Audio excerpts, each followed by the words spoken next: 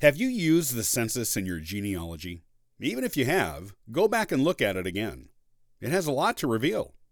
In today's episode of the Ancestral Findings Podcast, we'll talk about the 3 ways to get the most out of it. Census research is one of the first things most people learn how to do outside of talking to family members when they begin their genealogy research.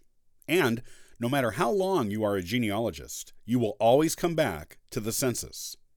It is excellent for confirming findings from other record sources, begin research on new lines in your family, and to look for missing ancestors, or those you didn't examine in depth the first time you saw their census entry. You can even look at a census entry for someone many different times over many years, and even decades, and get something new out of the information on the entry every time. The census is more than just gathering names and ages off of a page. You can get some really important, otherwise unavailable information on your ancestors from it. Here are 3 ways to make the most out of your census research. Number 1, look at other things the census says. You may be looking at the census just to get the names, ages, and birthplaces of your ancestors, and this is good. You should do this, as it is a basic research task in genealogy. Looking up these things on the census records can tell you a lot about your ancestors you never knew, such as children, parents, and other relatives who are living with them who you never knew existed. You can also get important information on their origins and the origins of their parents.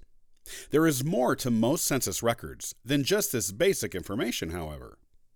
Some census records, like the 1850 through 1870 censuses, only give you the basic information.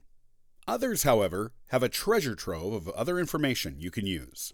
Depending on the census, you may find things of important genealogical significance, such as whether or not an ancestor served in the Revolution or Civil War, if they were a slave owner, and how many slaves they owned, sometimes even by gender and age range, their level of schooling, their occupation, the number of children a woman has given birth to, and how many were still living, the year of marriage, the number of marriages a person has had, the month and year of birth, the year they immigrated to the United States, whether they were a naturalized citizen or not, their address, their native language, whether they could speak English, whether they could read or write, whether they had any disability, whether they rented or owned their home, and more.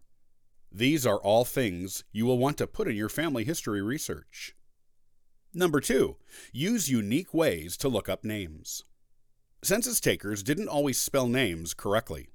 If it was an unusual name, or a foreign one spoken by foreign people, the census taker may have spelled the name phonetically, or misheard it and spelled it completely different from anything it was supposed to be. You may think your ancestor is not in the census, but this is because you haven't checked using all the search methods that can lead you to them. This method works best on online census records that are searchable with an interactive index, such as on Ancestry.com and FamilySearch.org. Try the following search methods to discover your ancestor. Search by first name only, with an age range, gender, and location. Search by last name only, with an age range, gender, and location. Search only by age range, gender, and location with no name. Search by age range, gender, location, and place of birth with no name. Using any of these methods may lead you to the ancestor you seek. You'll know the person when you see them, even if their name is spelled completely incorrectly. They'll be even more obvious if they are living with recognizable family members you already know. Remember, not everyone made it into every census, so your ancestor may legitimately not be there. But using these techniques will weed them out if they were recorded. Number 3, use earlier census records to your advantage. The 1790 through 1840 census records only list the name of the head of the household, but that doesn't mean you can't glean more information from them than this. They also include lists of how many people are living in the household, and most of them categorize these people into gender and age groups within those genders. Really early ones may even include listings of who is free and who is a slave in the household, and categorize the slaves into genders and age groups too. You can use this to your advantage by comparing the names and ages of people in that household on later census records where they are all listed to get an idea of who was in the household in earlier census records. You can also discover new ancestors by looking up the head of household in old newspaper records and discovering mentions of his or her family.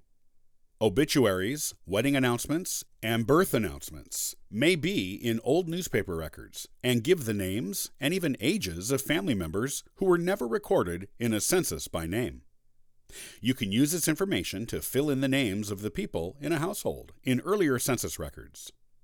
Wills and probate records are another excellent source of family names that you can use to fill in an earlier census with names. It takes a little bit of detective work, but can give you a fuller picture of your family history, so it's well worth doing. Do you want to prove a relationship in genealogy but lack direct evidence? You can still come up with an acceptable, reasonable conclusion. I'll show you how in the next episode of the Ancestral Findings podcast. To learn more about genealogy and sign up for our weekly giveaway, visit ancestralfindings.com. Copyright by Ancestral Findings, all rights reserved.